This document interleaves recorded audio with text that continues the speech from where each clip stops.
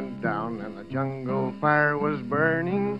Down the track came a hobo hiking, and he said, boys, I'm not turning. I'm headed for a land that's far away, beside the crystal fountains. So come with me, we'll go and see the big rock candy mountains. In the big rock candy mountains, there's a land that's fair and bright.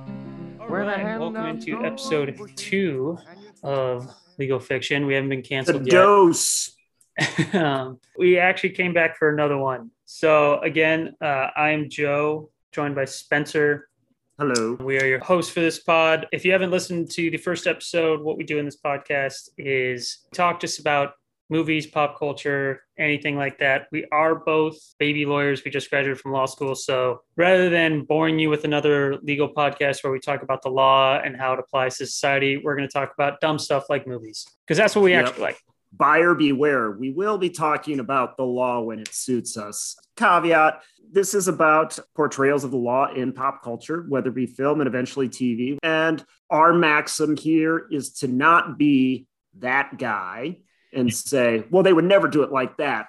But at the same time, we also kind of want to explore, well, why wouldn't they do it like that? Yeah. So, I mean, like Spencer said, we all hate that annoying person when you're going to watch a movie who's like, they'd never do it like that, or that's not realistic. But at the same time, going to law school, it's fun to kind of point out what things you'll be like, oh, that's actually true, or what? So getting into first, like we said, this podcast is about the intersection of law and pop culture. So we just want to go over some quick little legal news. We are recording this podcast 2 days after the Derek Chauvin verdict came back. Has it only been 2 days? All I have to say is good. It was a good verdict. That's about I got on that. Agreed. Well, I mean, all I know is what I read in the papers, Joe. That being said, yeah, it's pretty crazy that they convicted a guy of murder when we had video of a guy committing murder. Like, that's just kind of crazy to me. Guy caught doing murder on tape, convicted of murder. Shocking. Yep. So good verdict. Obviously, at the same time, thoughts and prayers to the families of Dante Wright, Adam Toledo, and all the others. Absolutely. Other legal news, a nice little fun thing that I saw was job market not good for 2020 law school grads. So, hey, all you kids listening to this that are just about to graduate from law school, things still look like shit. Yeah. Guys, remember boning up for torts or admin law? It was worth it. It was worth it. All kidding aside, that does suck coming out on this. I mean, yeah. Struggle. But at the same time, maybe for some of these folks, this is a blessing in disguise, and they will venture into much more fulfilling and healthy pursuits, such as lion taming, bartending, podcasting. I'm sure at least one Etsy will come out of this poor job market. And you know what? The world will be improved for that. So yes. I look forward to knickknacks and macrame from someone with a JD who, operates exclusively out of Tulsa. And as soon as I told people that I was going to law school, it was so crazy. The people that came out of the woodwork, they were like, oh yeah, I have a law degree. Not a lawyer, but I got a law degree. And they're like, what? I don't know how I met all of a sudden these people in my life who are like, oh yeah, I went to law school, but never used it. You realize I'm about to start law school, right? Is this the best thing to tell me? So then moving more into entertainment news, Spencer, you're a big fan of Ted Lasso. Yep. God, it comes on in July through Apple TV. Fam, if you haven't gotten on the Ted Lasso wagon yet, do it. I've actually become an Apple TV subscriber solely for this show, much like some folks join I'm Netflix. Not. So if anyone just wants to send their login info to legalfictionpodcast@gmail.com just so I can bum it to watch first season and maybe second season of Ted Lasso, it'd be much appreciated. Yeah, I will not be sharing that info with you, Joe, but one of our listeners may. They may be more charitable. It's just a fantastic show. And Jason Sudeikis did win an Emmy. Normally, I could give about the Emmys, much like I care about the Grammys, but for his, it was well-deserved. It's a truly heartwarming yet humorous role. It will make you A, want to watch more soccer, which is always a good thing. And B, it'll both validate your skepticism of the world, but also encourage you for future endeavors. So that's all I have to say. Plus, the coaches in the show never break character. Every coach is just coach. And that's like just spot on. Yeah, everything I've heard from it is that it's like the one like bright light in like the pandemic right now. So that is great. Yeah, pretty much. It is kind of weird though, because like the music is the the jangly guys from Scotland, the Americana band. Oh, not Avett Brothers, but Little Lion Man, all that shit. Of Monsters and Men? No, not of Monsters and Men. Shoot!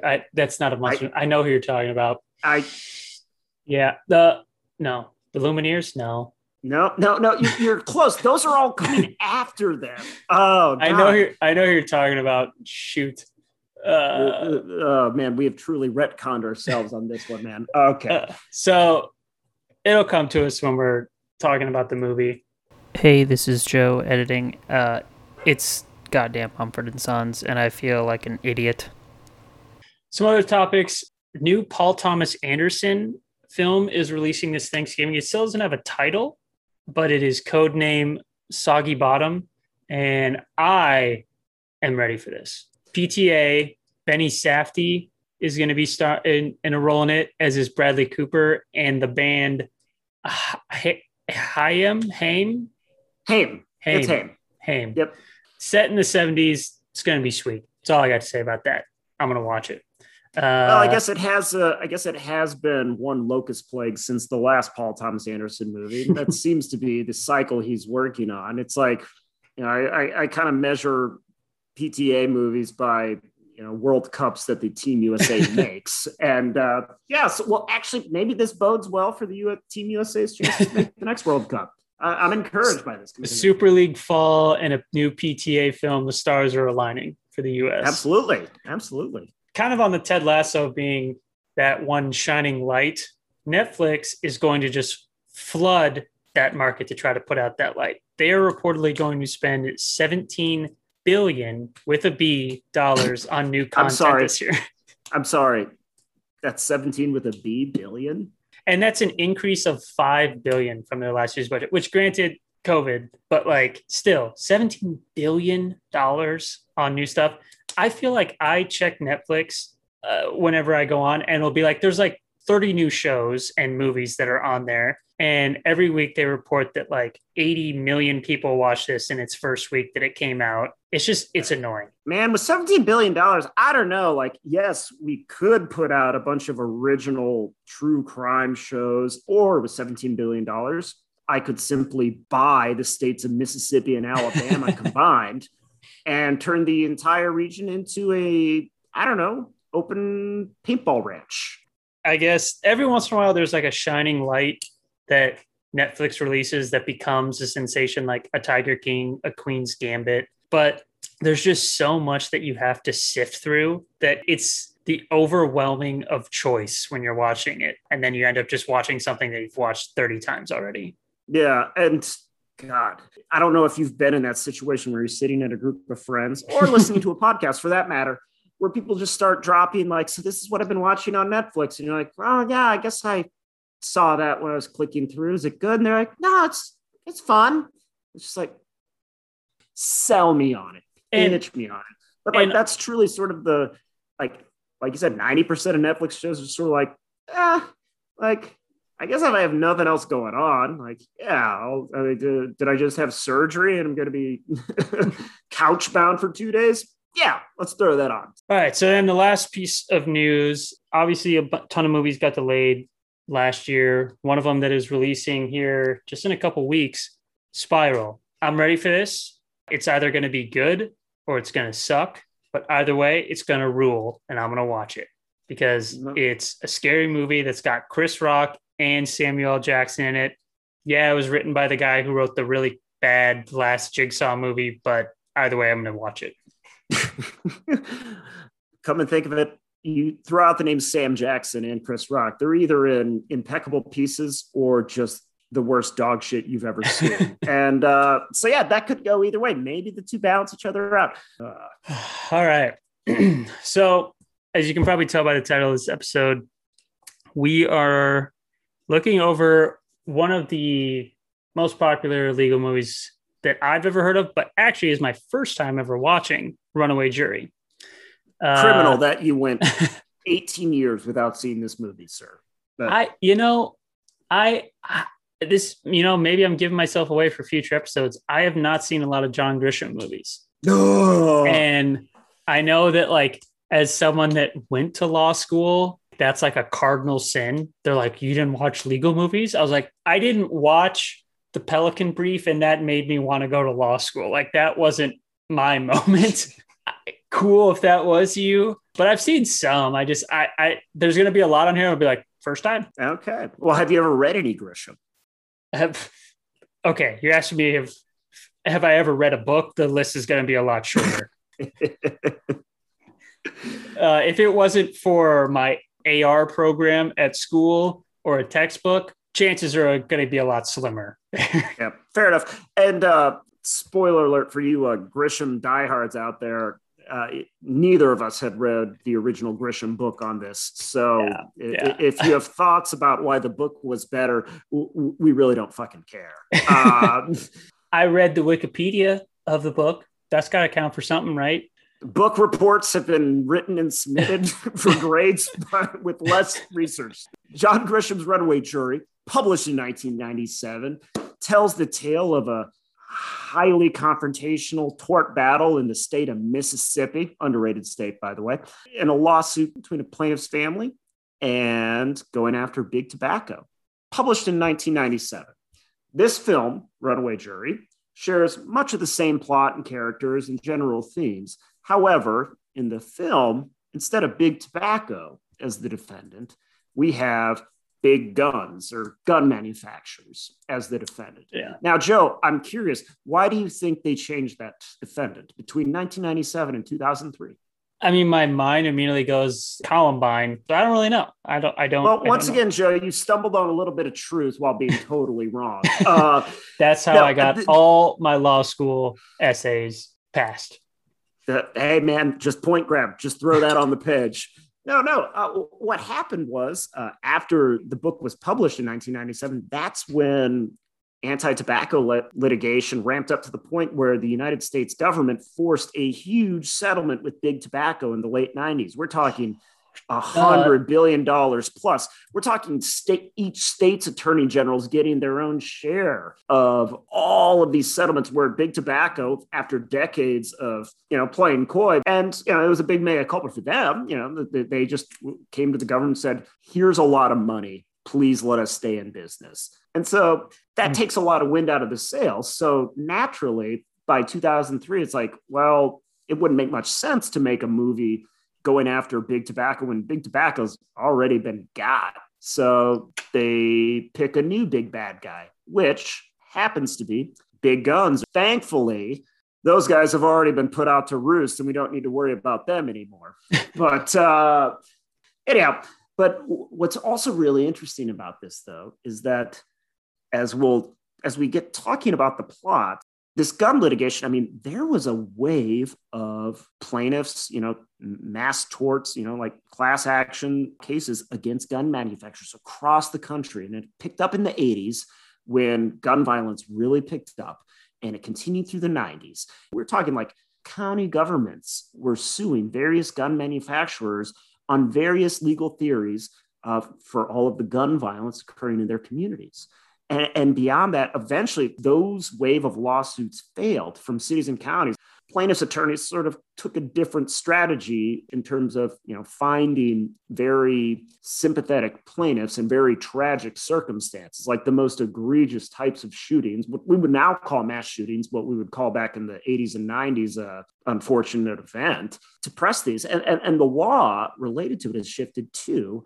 And it pushed until eventually Congress stepped in and then just codified protections for gun manufacturers, being like, nope, you will not be found liable under products liability. Nope, you're fine, nor will you be found liable for some negligent dealer or supplier, or middleman, like, kind of offloading these to some ne'er-do-well. Like it's just fascinating. This movie falls right in the middle between this country becoming aware of, like you pointed out, post-Columbine, aware of like mass shooting events being a truly growing phenomenon and a real threat. And then also Congress coming in and being like, nah, gun guys, you're good. I'd like to thank Trent Lott for that.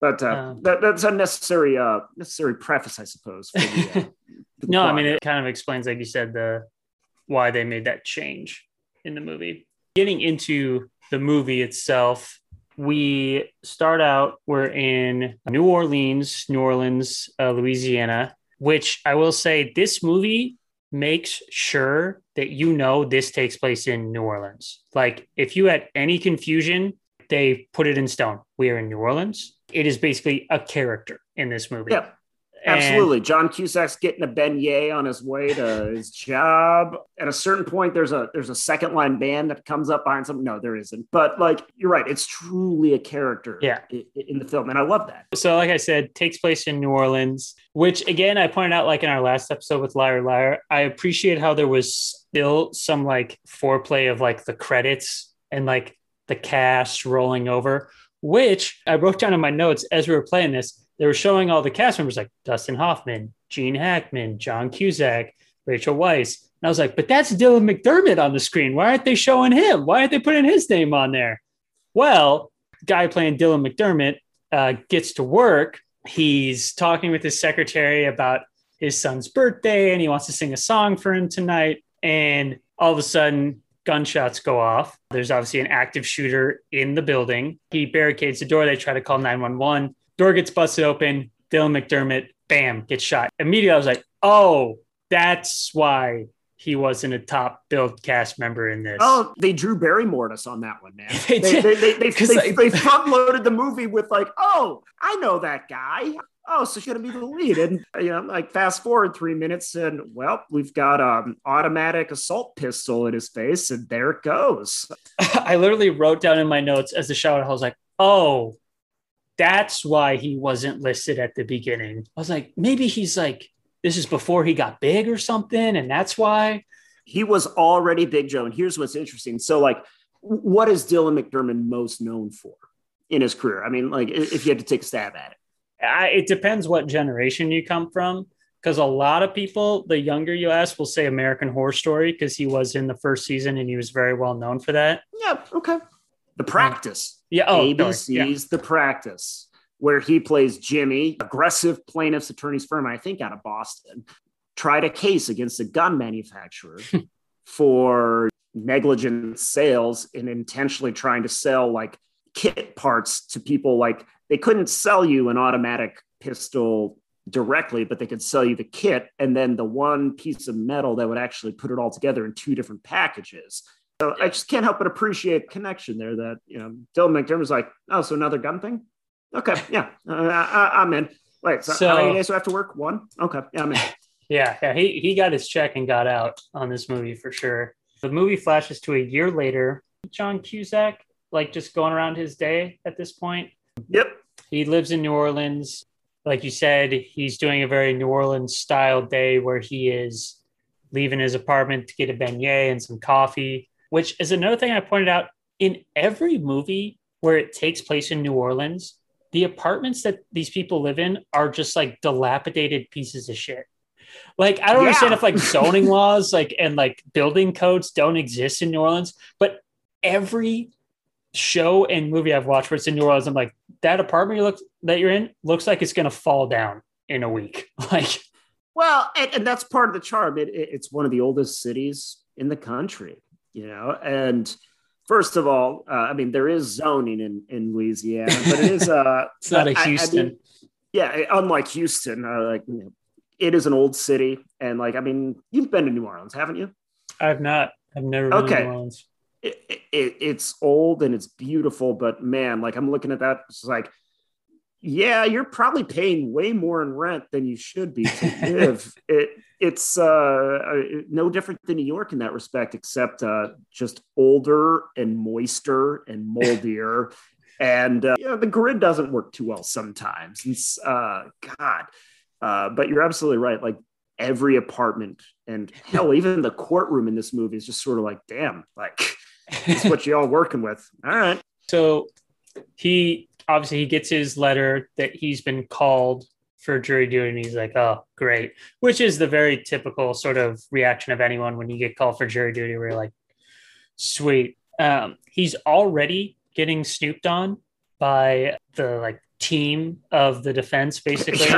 Yeah. Like they're Alpha Squad. Yeah, they're already like recording him and photographing him, like to see what he's like as a person, which I was like, I mean, maybe that happens, but damn, that seems like real clandestine sort of operations. He goes into a shop to buy a candle. And this is the first moment where he is on screen with Rachel Weisz. And there's no sort of indication that they know each other at this point. Like it's very much like they're just strangers meeting in a shop talking. And in my head, I was like, is this a subtle nod to serendipity? They're meeting like out of chance. And I was like, obviously she's billed, so they're going to like have something later. Ends up, that's not the case. He then leaves. We get in it. Gene Hackman gets introduced. Okay. First of all, Gene Hackman, I think we can all agree, the man, like just never phones it in, always dialed up, never too loud, never too boisterous. He's just Hackman. He just does it. And he comes in, he's in his slick suit, well tailored. He's an older gentleman, but he's put together. He's in control of everything in every scene in this movie. I wrote down in this part of my notes, he's basically like Sherlock Holmes at this point, because he looks at like a couple of things on the taxi driver's like dashboard. And he's like, oh, you have a mother who just got out of the hospital. Your wife doesn't want her to stay there, but like you should kick your mother out because it's better to have an unhappy mother than an unhappy wife. And the guy's like, how did you know all that? Yeah, and it's impressive. And not only does it set the tone for this guy is just cold and calculative and like ruthless, but it's showing versus telling. And that's like good filmmaking. It's awesome. I'm like, all right, Hackman's here. Let's go. So obviously we see that he's like the very polished, like you said, like cold calculating man. Then we switch to the other side and we have Jeremy Piven, who is another sort of jury consultant, but he's like a jury consultant with a heart.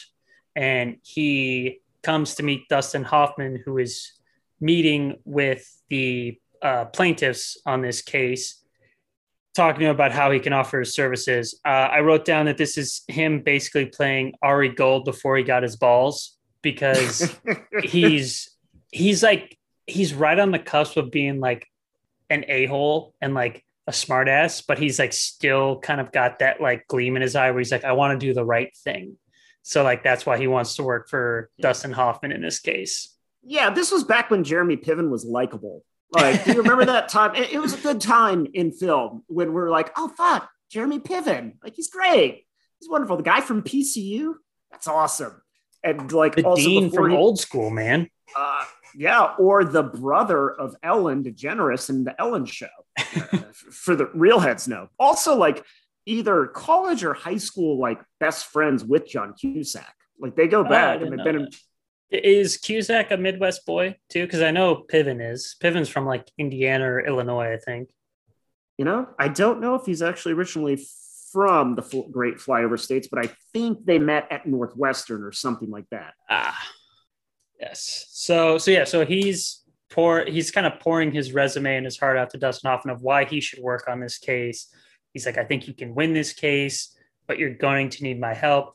Dustin Hoffman makes a very kind of, I say, good characterization of what you see in the legal world, where it's like, oh, you're some big city, like fancy lawyer or fancy businessman in this case, come in and tell me how to do my job.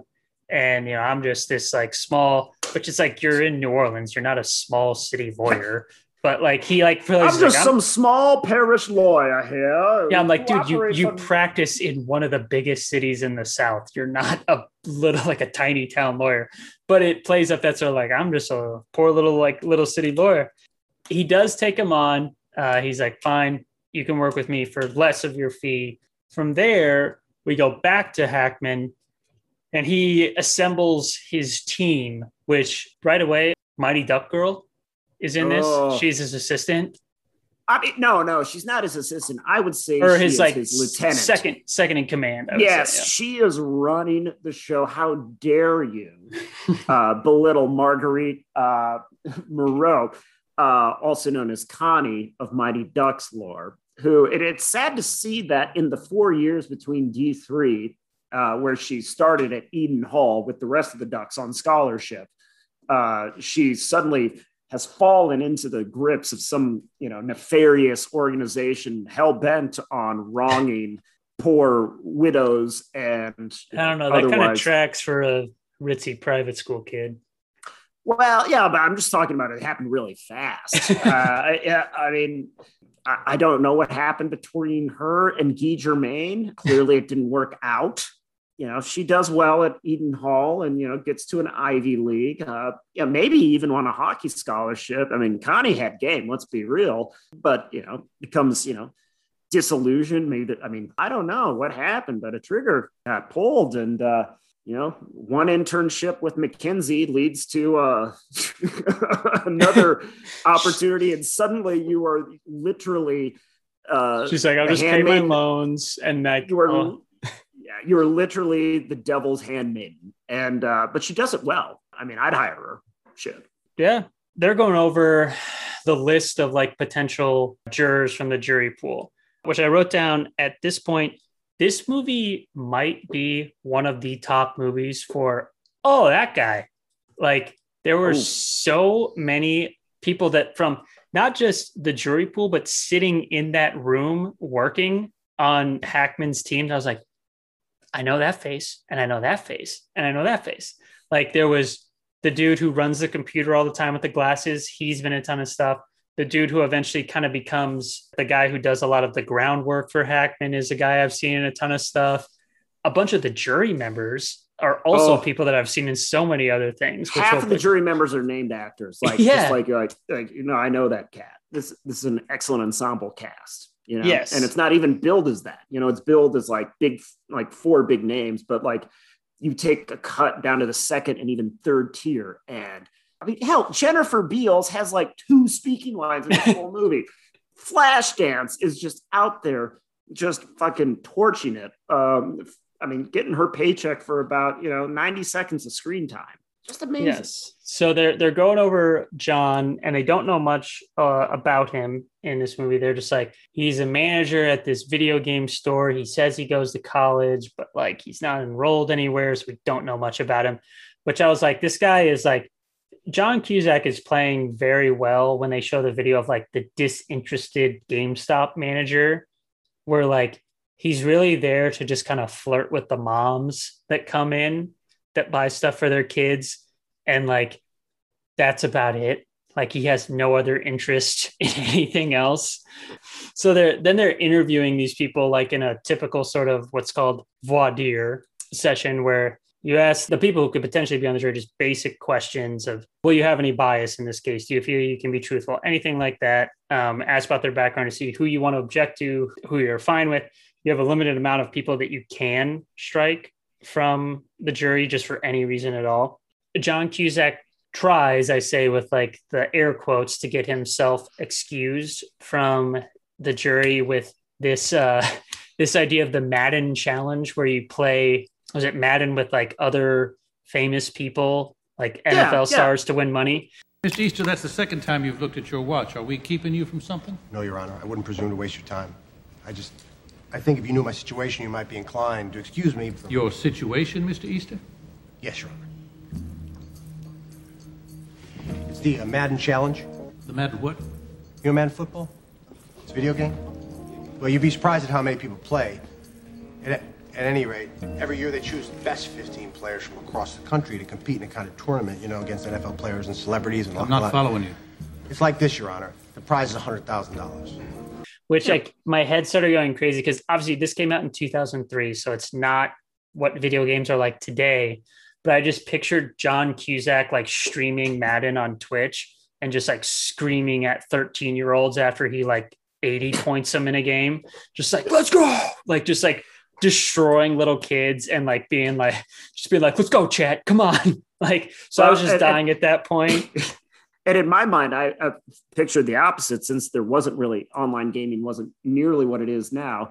Just imagining John Cusack sitting next to Jerome Bettis in opposite Barcalouangers, and Jerome Bettis just looking at his watch as John Cusack is like just shredding him on a video game. So he makes this whole speech. The judge says, no, let's give you a lesson in civic duty and be honest, which when that judge came up, kind of like our last episode, I was like, man, this dude looks like a judge.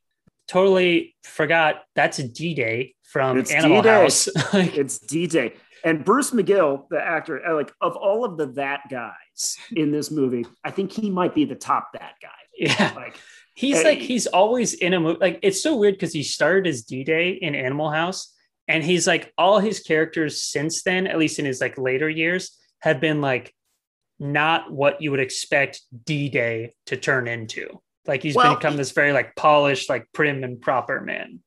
Well, clearly Delta House had the stuff of leaders. Okay. I mean, we had future Senator John Platarski. Dude's career has spanned, I mean, he's been working steadily for 4 decades. And like, you can't see a mahogany colored film without him in it. He just owns it. It's like, if there's a scene where you expect a glass of bourbon to come into play, he's probably going to be one of the guys holding it. So John Cusack is put on the jury. So we get into juror number 9. We get put into the actual case, and they start hearing things.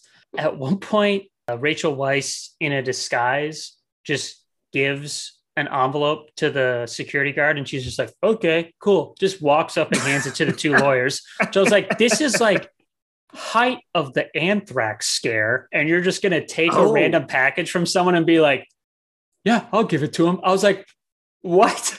Like, that would immediately lock the building down. Oh, damn, man. Yeah, I mean, yeah. Rachel Weisz is a security risk. So that was the one part where I started laughing. I'm just like, just imagine in a court today, be like, hey, can you give this to the judge up there? And the security guard being like, yeah, sure. And just like walking it up to him. So they do some more meddling with the jury, where Rachel Weisz then delays their lunch order. So they start getting a little angry and bickering with each other because they haven't eaten yet. So John Cusack, all smooth, slips out of the jury room, goes over, sees the judge, and lets them all come over to that restaurant and eat. To a 4-star New Orleans Quarter restaurant. Watching that scene made me just perpetually hungry for good Creole food. Yes. They get into some just like further jury scenes where it's very much established that the character Frank, who's like a Marine veteran, Frank Herrera, he's just like, he's kind of like, yeah, they're trying to portray him as your typical kind of like, also played Smiley in Training Day, if you recognize him. No, he's another one of those guys that I was like, I know that guy from somewhere. Like, he's been in a lot of things, and he does a good job of playing that sort of like military hardo where like everything is so serious because I'm a Marine veteran. It's like, thank you. I appreciate that. But like, it doesn't matter right here. So it does a good thing of like playing him up as an a-hole. I like that. A couple other people in the jury box though, Luis Guzman. Love Luis Guzman. Yeah. And frankly, he did not get enough screen time on this. Like, I'm like, oh, Luis Guzman's in this joint. All right, let's go, Luis. Like, go off, King. And like, man, they really just shorted his lines.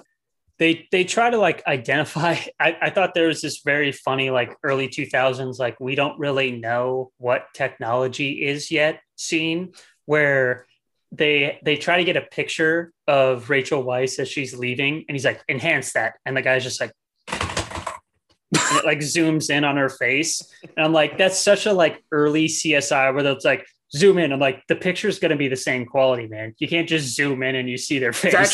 It's actually going to get worse the bigger we make this. Yeah. But all right. So that's what we need to look for, a woman who's made up of 16 squares. Yeah. Can we just talk about Gene Hackman's like jury research compound? Like again, he's like a Sherlock Holmes. The reason that he is a top dog in this industry is like because of what he can do. Well, but I also count like 24 support staff and, Yeah. you know, 3 times built that a good many team. monitors. Oh, it's just absurd. Like it's very, I mean, you know what it's got touches of is like sort of that manic, like technological, like pace is like if you go back to Enemy of the State, where we were just blown away by the Tony Scott portrayal of like all of these like screens and images, like relaying information real quick and like, what the fuck? Whereas like in reality, you want to pull all this shit together, it's going to take months of like public record requests and or like greasing the wheels at hospitals to get this shit. The gun lobby paid top dollar for Gene Hackman and his team's services. So I have no doubts in their ability to hack systems and to do everything illegal possible to get this information. But God dang, like it was a little bit overwhelming. And that being said, if they're hiring, I'd happily take the job. That sounds fun as shit. Like, all right, let's go. They get into more court scenes where Dustin Hoffman, as the plaintiff's attorney, is questioning the gun store owner who sold. Yeah, the point of source sale. Yeah, like the retailer. This guy bought 112 guns in 4 months, which, I mean, look, I'm not an avid gun buyer, but I was like, let me do some math here. That seems like a lot. Might throw off a little bit of red flag, but I don't know the full extent of an avid gun owner's activities. So, well, and this case, you know, the case brought by Dustin Hoffman, who's wonderful in this movie, by the way. This gun case is actually an amalgam of 2 high-profile cases from the 90s and early aughts brought against gun manufacturers for you had red flags of dealers selling, you know, scores of guns in tight time frames to the same guy over and over again. You rewarded him. And also you advertise this gun as unique for the urban combat environment. I mean, you're blowing all the dog whistles that you can to signal to people, hey, you like doing crimes? Do crimes with this. I mean, seriously, even down to at a certain point, Dustin Hoffman, I mean, it's the owner of Vicksburg Arms, the bad guy in this movie, who says like, you know, fingerprint resistant finish. Like that's actually from like pulled from prior cases, like wherein they marketed their guns as like, no, it's fingerprint resistant, which, you know, the Vicksburg Arms guy goes, well, you know, because fingerprints are water and that causes rust. This movie is just, you know, taking notes from all of these lawsuits, trying to put together a compelling plot. But in terms of the law, at least in the 90s and aughts, gun manufacturers were doing anything they could to get leverage over the other manufacturer and get their stuff. And they knew where their markets were. And you know, they advertised fingerproof resistant. Obviously, I didn't know any of that. So then Hackman orders one of his workers to break into Cusack's apartment and see if he can steal any sort of information on him. Which again, I wrote in my notes, this dude's apartment is very shitty. It's New Orleans, man. I know, that's the thing. That's what I kept writing down. I'm like, this New Orleans apartments just seem terrible. John catches him right in the act. There's a chase scene, which this is where I wrote down again. This is such a New Orleans chase scene. There's a scene where they knock over a woman, drops all of her beignets I was like, okay. And then there's another scene where a jazz band is like playing at the restaurant that they run through. I'm like, I get it. We're in New Orleans. Like I already knew that. All we're missing is someone getting blinded by beads, and then maybe the bad guy punching a police horse. You know, so I was like, I get it.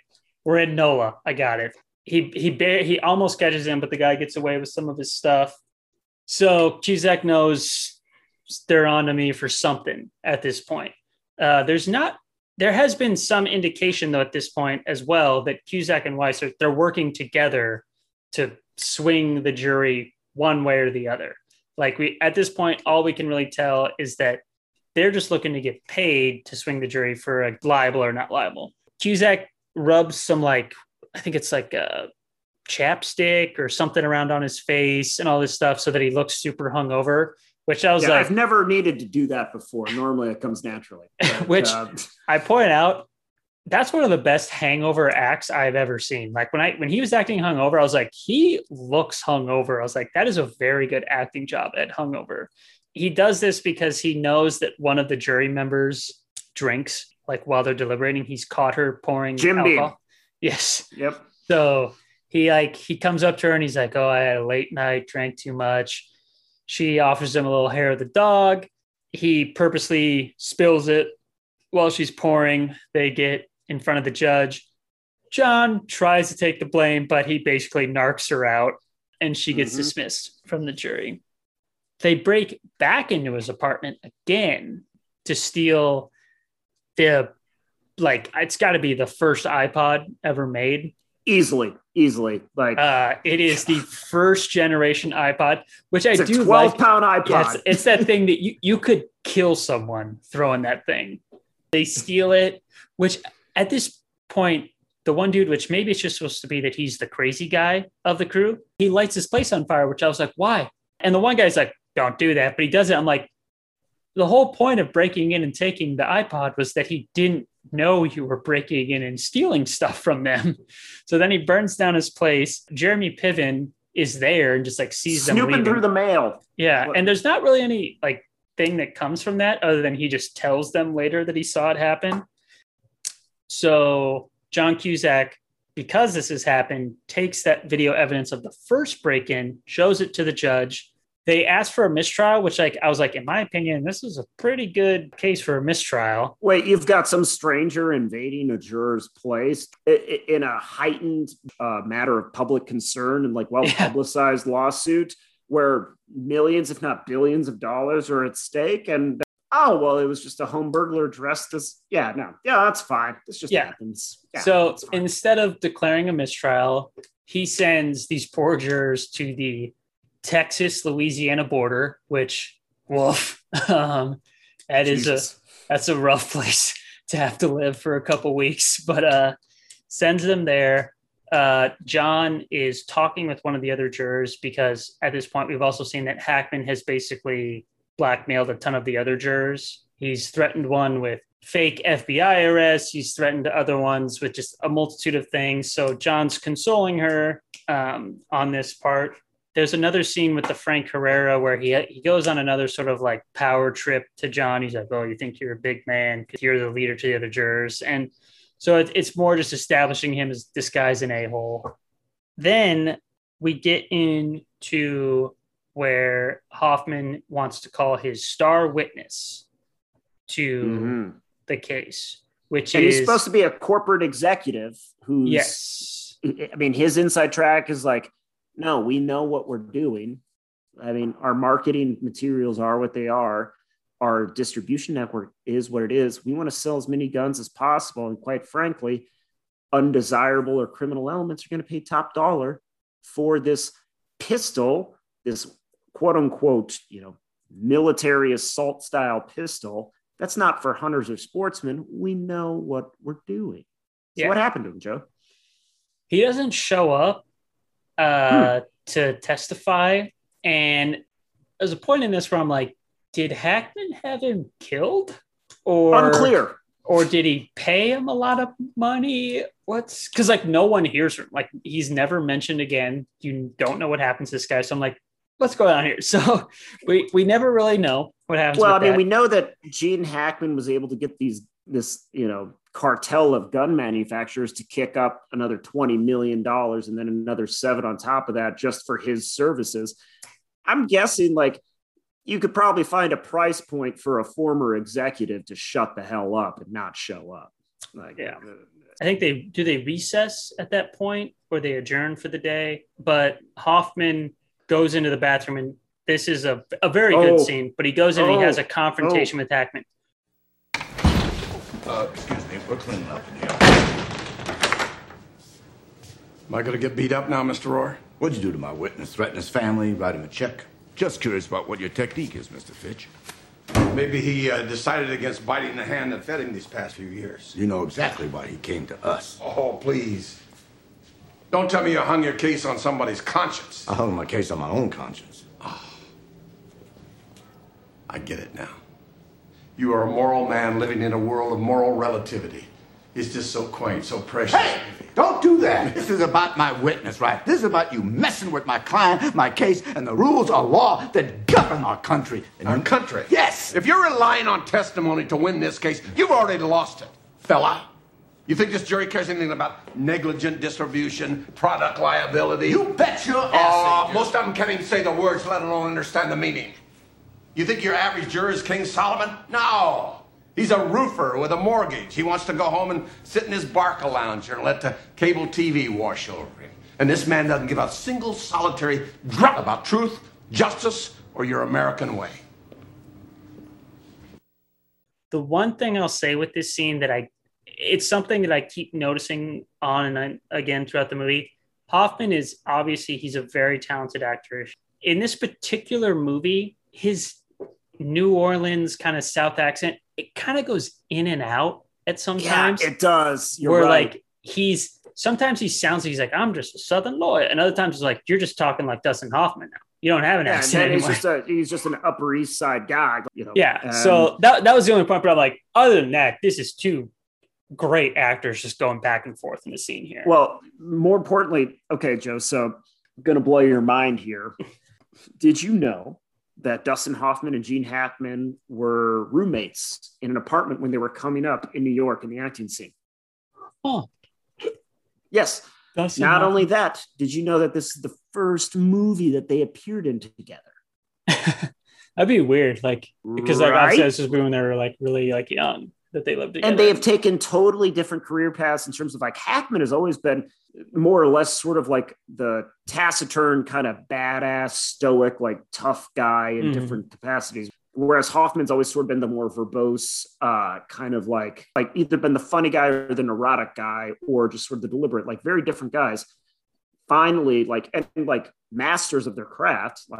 Oscar. Well, Hoffman's got an Oscar. I don't know if Hackman does have an Oscar. I don't know. But I have to look it up legends. And they finally come toe to toe in a shitty New Orleans parish courthouse bathroom. This epic showdown between, the plaintiff's attorney, the believer in justice, the advocate for the small guy versus the truly cynic jury consultant / bagman for the bad guy who just does the devil's bidding on everything, reflected on everything from their suits to their shoes to their mannerisms. And it's just a wonderful showdown. And then there's that one line that haunts, and then it comes back at the end where Dustin Hoffman says, I've met men like you before, and you're going to lose. Maybe not this case, maybe not the next one, but eventually you're going to lose. And you are going to be in a dark room with no one there for you, and the walls are closing in because everything you've done prior to this has been for nothing. And Hackman says something to the effect of, well, that's funny because I don't give a shit. And it's just awesome. Both of these guys are just swinging for the fences, and it's beautiful. And I mentioned, Joe, that Hackman and Hoffman were roommates and old friends from back in the day, coming up in the acting scene. Guess who else was a longtime associate of Hoffman's back in that same time period? And not only were friends, but also rivals in the acting scene. And by guess, obviously that's not terribly good. What famous commercial actor is Dustin Hoffman's nemesis? He's only known for his iconic role in American commercials. I mean, my mind is just going to the guy in the Allstate commercials, but I know that's wrong. Oh, that's a good guess. The answer is a fellow by the name of Jonathan Goldsmith. Do you know that name? I don't. Let me look him up. Probably not, but you may know him as the most interesting man in the world. Oh, shit. Yeah, they worked together and competed for roles. They hated each other. Apparently, I do remember reading this somewhere. At one point, they were on stage together and doing stage acting up in New York. And the most interesting man in the world had just fucking had it with Hoffman and literally just ran up to him and grabbed him by the throat and put him up against the wall and just said, I'm done with you. These guys hated each other. And I just think that's interesting. Little Dustin Hoffman got his ass beat by the most interesting man in the world. But to Hoffman's credit, he's had a little bit of a more impressive filmography and awards to show. Which I did look up. Gene Hackman has won some Academy Awards. He's been nominated 5 or 6 times. He's won twice for The French Connection and Unforgiven. Amen. So, he did win for Unforgiven. Yeah. Shit. Okay. He got nominated for That's some other great. ones. I can't remember. It was like Mississippi Burning, I know was one of them that he got nominated for too. But yeah, I mean, obviously he deserves all. Also, I did point out in this scene, one part that Hackman points out, he says this would never be a jury trial. Do you think it would have been a jury trial?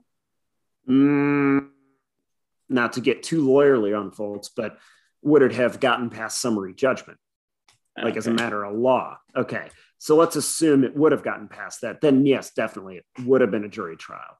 Okay. There's no way one judge is going to be like, oh no, me as judge, I will decide this. Like you got a matter of public interest, something that even though it was a year or two stale, the shooting itself, that's what the jury system is for. And that's why, Gene Hackman famously says in this movie, trials are too important for juries. And that's why I wrote it down, because I was like, normally like a products liability case would not go to a jury because they're not going to want to bring a jury in to hear about that stuff. But I was like, this is a matter of like great public interest, so it probably would be a jury trial. But yeah, I just wanted to see what you thought of that. And it's and the nerd in me, and I'm sorry to get all like all goddamn law nerd on this stuff, but it kind of frustrated me. I didn't understand what their legal theory was technically on recovery. After that, Dustin Hoffman kind of decides like, I might be screwed here. I might need to tap into the reserves of the firm. He's going to make a deal with the devil. He's going to sell his soul for the right thing. I mean, that raises a lot of moral questions for a character like himself. It's interesting. Yeah. And it is like a cool thing this movie does where like, it's not just a good plaintiff versus like an evil defendant. Like it does it in sort of a different way, which I liked. I wrote down in here, I was like, the firm just has 10 million on tap. Must be nice. Yeah. Just be able to be like, oh yeah, 10 million. Sure. Here you go. Yeah. I mean, I have a tough time getting parking validated. So, but hey, that's cool. I mean, this is a very Grisham thing. Like he has got a hard on for Southern state plaintiffs' attorneys. Like that's a world that in this part of the flyover states, we're just not familiar with. I wonder how much of these archetypes are something that John Grisham just created versus what's the reality.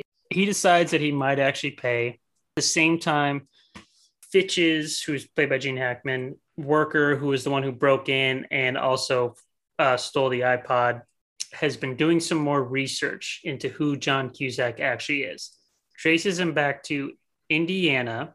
He finds out that he's actually Jeffrey Kerr, which I wrote down. Jeffrey Kerr kind of just looks like a racist John Cusack because he just has that perfect, like, I'm going to Hooters tonight goatee. That used to be fashionable, I'm told. And man, I feel sorry for all women who were sexually active from 1992 until 2001. Like, that's rough, man. At the same time, John sneaks out of the motel to go meet. I wrote down, like, dude, these cops and guards at the courthouse, they are really bad because they are never actually watching what they need to be watching. To be fair, they're public employees. Like, I mean, they're just pulling overtime, just bring coffee, donuts, and cigarettes. Like, this sucks. You're absolutely right. He MacGyvers it out of the apartment and gets back to downtown, like catches a train from Port Arthur or wherever the hell they are. In the middle of nowhere, back into the city. And then just showdown with the man, Hackman. So at the same time, between that, like, one kind of like crazy henchman, he gets in a fight with Rachel Weisz, basically to silence her because they're like, maybe we don't have to pay this 10 million. It's good, but it's still such a 2000s action scene where there's like 30 cuts where you can tell it's like, here's this is going to bother you, isn't it? Like, here's just her feet dangling. Here's just her head. And then there's 30 more cuts of her rolling where you can tell it's obviously a stunt woman, which she doesn't have to do the stunts herself. I don't care. But it annoys me whenever it's like, you took 50 cuts from someone to walk 2 feet across in a fight scene. So That was like just the one part. She beats him. She doesn't kill him. She just like messes him up really bad, I think. Correctly? We don't know the full extent of what she did to him. She left him at the hospital with a warning. She ups the price to $15 million. Which at this point, I'd point out, they paid $20 million by the jury. Yeah. Now she's coming at another $15 million for the verdict. And I think that at some point in the movie, they say, yeah, this case is about worth 10 to 15 million. They up it. Also, when Rachel Weisz fights the guy, he was just like gonna kill her. I thought it was like to beat her up and like send a message, but at one point he pulls out a knife. I'm like, this guy just goes off script all the time from what Hackman tells him. We don't know if he was gonna kill her. He pulls out the knife. He's like, it was undeveloped.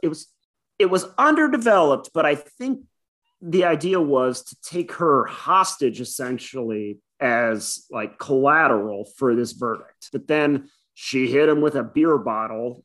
All I can say is that, frankly, whenever Rachel Weisz is threatened in any movie, I am very much concerned. I have every vested interest in making sure that she's okay. Well, I mean, it's just a shame she didn't have a gun around to defend herself. Then they get into the final closing arguments, which I noted some of the stuff that they say, like, yeah, this movie takes place in 2003, but still kind of cuts deep for today's world at the same time, too. Like, there's some stuff I said, I'm like, yeah, we're definitely still dealing with that. They get into the actual jury deliberations. Hackman finally decides, all right, let's pay him. They wire them the $15 million. But also, if you're a banker in the Cayman Islands and whenever you see a transaction come in that's 6 figures or higher, do you just assume like, oh, this is some fucked up shit happening? My only understanding of the Bank of the Cayman Islands is from movies like this. I could only assume it's all just like, it's another, bribe. It's another blackmail payment. Sure, put it through. What kind of military operation do the Caymans have to defend their sovereignty on this? I love the concept. I mean, I'm never going to make enough money to actually ever put money there. I mean, well, here's knocking on wood. Maybe I'll get involved in some sort of shady jury consulting project. But Christ, man, like, just amazing. Just as a straw man, like, depot for all of our bad doings. I just love it. So he pays. At the same time, the henchman is just preying on this poor woman's Midwest niceness, where she's invited him in for iced tea and lemonade and just bared her soul. So he figures out John Cusack is actually Jeffrey Kerr. Jeffrey Kerr's girlfriend is Rachel Weisz. Rachel Weisz's sister was killed in a school shooting. They tried to total sue this Kobayashi moment. Yes. Yeah. They tried to sue this very gun manufacturer. Gene Hackman worked on the case, got them found not liable. So that's why he actually wanted himself to be put on the jury in this case. So he's like, stop, don't pay him, but they've already paid him. This is also at the point where I wrote down, like, maybe everything Hackman does is illegal because they're like, burn it down, scrub all the records, get everything out of here. I'm like, he's actually operating completely illegally is what you're saying. Like, everything he does is illegal. Absolutely. You know what you can get from juror pools? You can get their voter registration and their criminal records and their social media accounts. And that's now. Like, think about back then. Like, these guys are facing federal charges for what they've done. At the same time, John Cusack in the jury room basically makes the Marine Frank just play himself. He says, we owe it to her to, like, let's look over the facts, sort of like nice little poking arguments where finally Frank just like goes on a rant and everyone's like, okay, never mind. I actually don't agree with you, Frank. We should actually find for the plaintiff in this case. Having watched this a few times, it seems like there were a number of no votes on that jury. Both from like back and forth, and also what we knew that Rankin, Gene Hackman's character, had in his pocket. Herrera was sort of the domino that had to fall to knock everyone else. You're absolutely right. He played him. He just poked him until he just came out and said, no one's ever given me a goddamn thing, and she shouldn't have shit. Amazing stagecraft. That was an effective tool because very few movies ever get us into the jury box. We never really see the deliberations, right? Like there's like 12 Angry Men and a few others. we don't actually see them debate the facts or the law in here. We just get the dynamic. Frank Herrera is the straw man for the bad guys on this. And John Cusack just disarms him and exposes him. A couple hours later, we have a verdict. And it's for the plaintiff for what? It's like 110 million or something like that. Yeah, it was like a couple million for compensatory damages and then like another $100 million in special or punitive damages. Yeah. Just unreal. God. Yeah. John Grisham. We need to chart verdicts in John Grisham movies and books for over time, how much money each verdict comes out to. I'd like to see that spreadsheet because that's just insane. Kind of with that, after they meet up with Hackman in the bar and they show we have proof that you tried to bribe us. And if you ever try to work on a case again, we'll show this and you'll have to explain yourself. So he mentions in that case, this verdict will never hold up. It's going to get appealed, which I was like, it's definitely going to get appealed. I mean, I don't know if it will hold up or not, but I was like, he's right that it will get appealed. Yeah, no, and absolutely. The U.S. Supreme Court said it a while ago that punitives or exemplary or special damages can't outweigh actual damages by something like a factor of 10. So if they awarded the wife $2 or $3 million, the punitives can only be 20 or 30, and they'd be absolutely right. And Lord knows there's probably plenty of reasons in the story or in the trial itself to appeal on, but it will get appealed. But it doesn't change the fact that, God damn, Gene Hackman looking in this suit goes he strolls into the nearest fucking bar he can find, and right it is across the street. Normally, I would say a rough-looking bar, but it's New Orleans, so it's normal rules just don't a New Orleans apply. Bar. Yeah, it's just a New Orleans bar, and he just gets a finger or two of just straight bourbon or scotch, and he's just drinking it. And if you notice, and you're watching, it's one of those editing things where at the end of his drink, it's actually fuller than when they showed up, and it drives me crazy. But John Cusack and Rachel Weisz just high on the horse and just yelling at them, "Where's it going to stop? You'll never have anything." And that I could have done without. We got to give Rankin a little more dignity. This guy's a career bad guy. And for him to lose it on that, I don't know. And that's basically the end of the movie. They essentially run Hackman out of business. They say that they're going to use the money that he tried to bribe them with for the victims of the earlier school shooting that they lost the case on. Hoffman sees them on the street, puts it together that Cusack and Weisz were working together. Yeah, the old classic denouement of, oh, we all get it. We're all putting it together. We don't need to say a word, which it's effective. And it leaves you a little bit warm. You're just sort of like, oh, I wrote down in my notes, I was expecting him to look at Weisz and Cusack and then a bus go by and then be gone. Because I was like, that's perfect mid-2000s. Didn't happen. Right? So I was like, all right, fine. Well, you were close enough, though. Your film instincts are right. There's nothing novel about how this movie was made. Much like any Grisham movie, it's not pushing the boundaries. It's condensing very arcane type of subject matter, i.e. a lawsuit, into a compelling story. At that point, we just need to paint by numbers, and it's still fun. Yeah. So, okay, I've got a question for you, though. First take. Where does this movie for you rate in the John Grisham pantheon? Like I mentioned earlier, not seen a lot of John Grisham movies. I think I've seen this, The Rainmaker. What's the one with Matthew McConaughey? Time to Kill. Yes. I think those are the three that I've seen. Okay, so where does it fall in there? Those are two big ones. The other ones, yeah. I mean, I would put it third, but that's not saying it's bad because the other two I very much enjoyed. No, I think that's the right take. And here's the thing: of the John Grisham movies, and I hope for us to tackle a couple more of them down the road, this movie was different than a lot of John Grisham movies, which are much more procedural and legally bound, whereas this actually was more of a heist or caper film. Yeah. And like you've alluded to, it is shot super 2000s suspense jump cuts. It has a different feel than other John Cusack movies. However, you could easily not know this was just not a John Grisham movie. It just doesn't have the hallmarks of it other than it being law oriented. Another question for you. Gene Hackman, the man, he plays a jury consultant or jury expert. Yeah. Have you ever encountered a quote unquote jury expert? Like, I mean, I know they exist. I've done research on this. Apparently, there are plenty of businesses and firms that hold themselves out on this, but like chiropractic, this seems made up to me. It just seems made up. And that's what I kind of like thought the whole time, where I was like, it seems like something that someone would like hold themselves out as a consultant, but it's also something that at the same time, like you might pay a ton for it, and at the end of it, be like, what did I get? Like, well, and that's the beauty of this racket is there's no way to test that. There is no way to test that. Like this is an industry that it seems like a bubble industry where it just kind of hypes itself up being like, oh, I have a psych degree.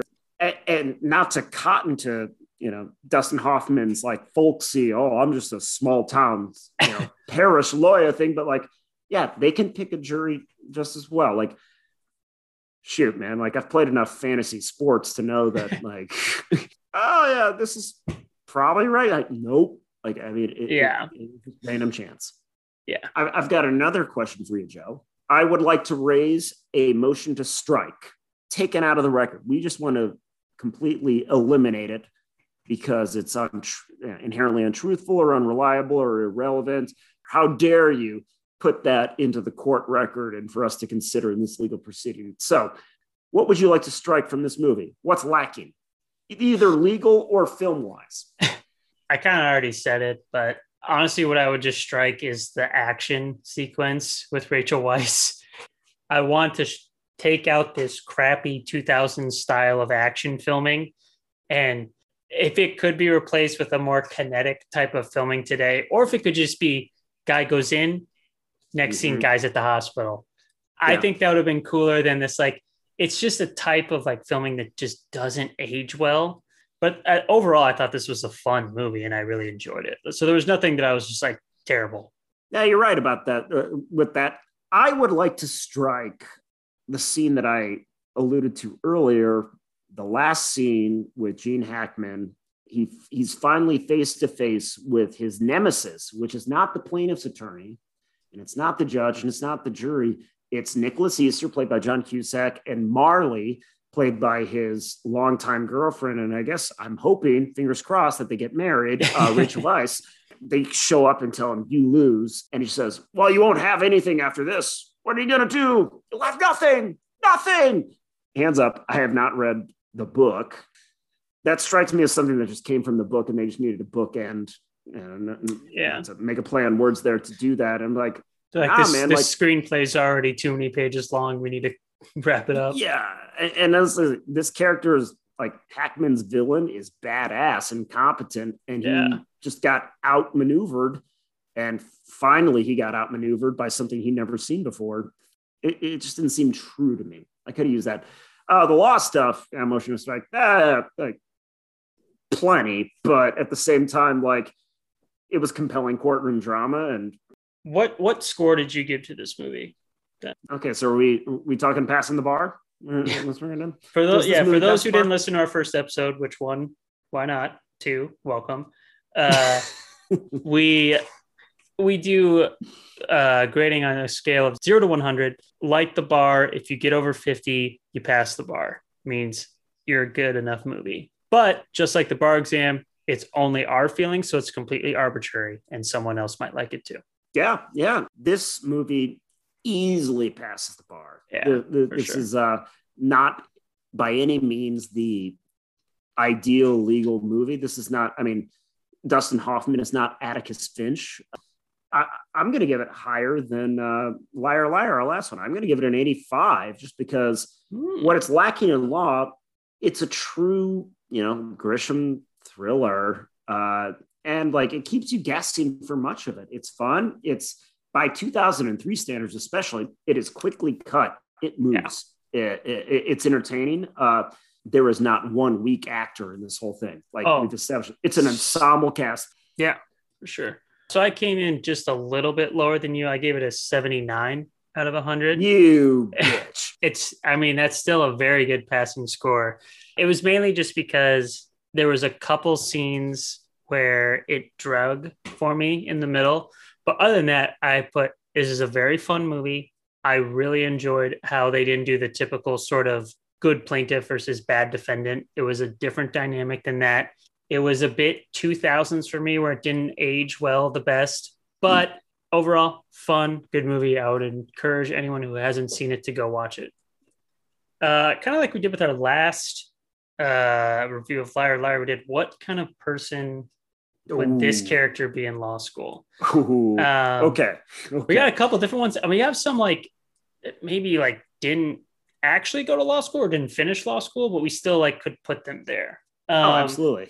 So, I mean, the first two, there's the two lawyers. There's Dustin Hoffman, and I don't know his name. I know he was the senator in X-Men. That's it. Yeah. He's Senator Kelly. So Hoffman, like, what would you say he was in law school? My feeling was that he went to law school a long, long time ago, so it was a totally different dynamic. But I think Hoffman's guy was a prodigal, product, a super intellectual and a true believer. He had all sorts of opportunities to go this way or that way. I need to do something in this world and help people. Brought him there. And there are those, as much crap as we talk about the legal industry, there are those people who just have that mix of both talent and aptitude. And I think he would have been the guy you would have at your bar, your bar meeting or bar drink up, in law school. He never made it that much because he was too busy most of the time. But when he showed up, you were just happy to see him. You're like, Justin, where you been? Where you been? Yeah, he strikes me as a very like charismatic guy that everyone wants to be friends with. The more interesting thing is, where does Hackman fall on this? So I wonder if he went to law school. He seems like the slimy guy who's like going to stab anyone in the back. But he also seems like the guy who like, he probably studies his ass off because he's smart. He's good at what he does. But he also probably studies not just the class, but everyone in the class. And he's like, I know what is her weakness and his weakness and what I can like use to make myself better than those people. That's a good take. I don't see him as being the villain of the law school class. He was never the, unpopular kid raising the contrarian take of like, well, but actually Japanese internment was justified. And here's why. I mean, he was never that guy, or like in the crim law class being like, well, she didn't say no. Like, he's not the guy. He's too smart for that. Okay. Like, I think you're right. He's astute. He's calculating, but like, I think you and I would have liked him in law school. Matter of factly, we would have been friends. We would have not necessarily trusted him, but I think his character is arrived at after a long career of doing the devil's bidding, opportunity after opportunity, and you get darker and deeper into it. And then he just becomes and realizes this is what I am and this is what I'm good at. Which begs the question then, moving on to Cusack, because he never finished law school in the movie. If he would have finished law school, I don't see him as being the guy who ends up like taking concession after concession until he's just like a corporate sellout. I think he's the guy that like he might take on a ton of debt to champion the right cause in his mind, whether it's like environmental or plaintiff's cases or whatever it may be. But I think he's the kind of guy, he always has that sort of noble cause in his mind throughout law school and after. No. And this is the toughest one for me to call because we have a broad span of John Cusack templates to work from. We've got a lot of data points to kind of pull things from. I think the natural inclination is to be like, oh, well, he's the lovable guy who pulls everyone together, which is true. So you'd think that like within law school and then after that into the law, he would do some sort of like noble venture. Here's a hot take though, and I think this is the accurate one. John Cusack's character, for example, in Grosse Pointe Blank was essentially a callback to Lloyd Dobler from Say Anything, where one thing went wrong for him, where he had one moment of clarity and he went dark. And then he became a fucking hitman. He's still charismatic, and he still is probably like morally like a good enough guy where he treats people in his ambit like his friends, family, neighbors, like with respect and decency. But I think John Cusack actually becomes a hair slick back, corporate shark. I think he becomes one of the bad guys in a John Grisham novel. I can see that because the man plays hitman too well. He's just like, as much as we love John Cusack, there's a duality to his range, and he can play the bad guy. He's a very good actor. Okay. Well, I could see that. I haven't seen him too much lately. Maybe the real reality of if this was a guy in law school is he is the guy who realizes that law school is terrible and he drops out after the first year. So, I think the world would be much better off if most attorneys actually had that sort of clarity. Overall, very enjoyable movie. Passed the bar for both of us. Yeah, I would encourage anyone to go see it. Man, I guess I've had a soft spot for this movie for a long time, and I can't really say why. Maybe it's the New Orleans thing. Maybe it's the John Cusack thing. Maybe it's Rachel Weisz, who we haven't talked about enough. Gene Hackman doesn't. I mean, like, it's just star-studded. The plot, it's not thin. It's not nuanced. It's just right in the middle. And you know what? It's like a good cheeseburger, but it's given to you at the best place you want to be. You know, filled with people that you want to be around with. Very nice. I like that. Well, from me and Spencer, this is Legal Fiction Podcast. Remember, never talk to the cops, never go to law school, and remember, none of this is legal advice. Oh, yeah.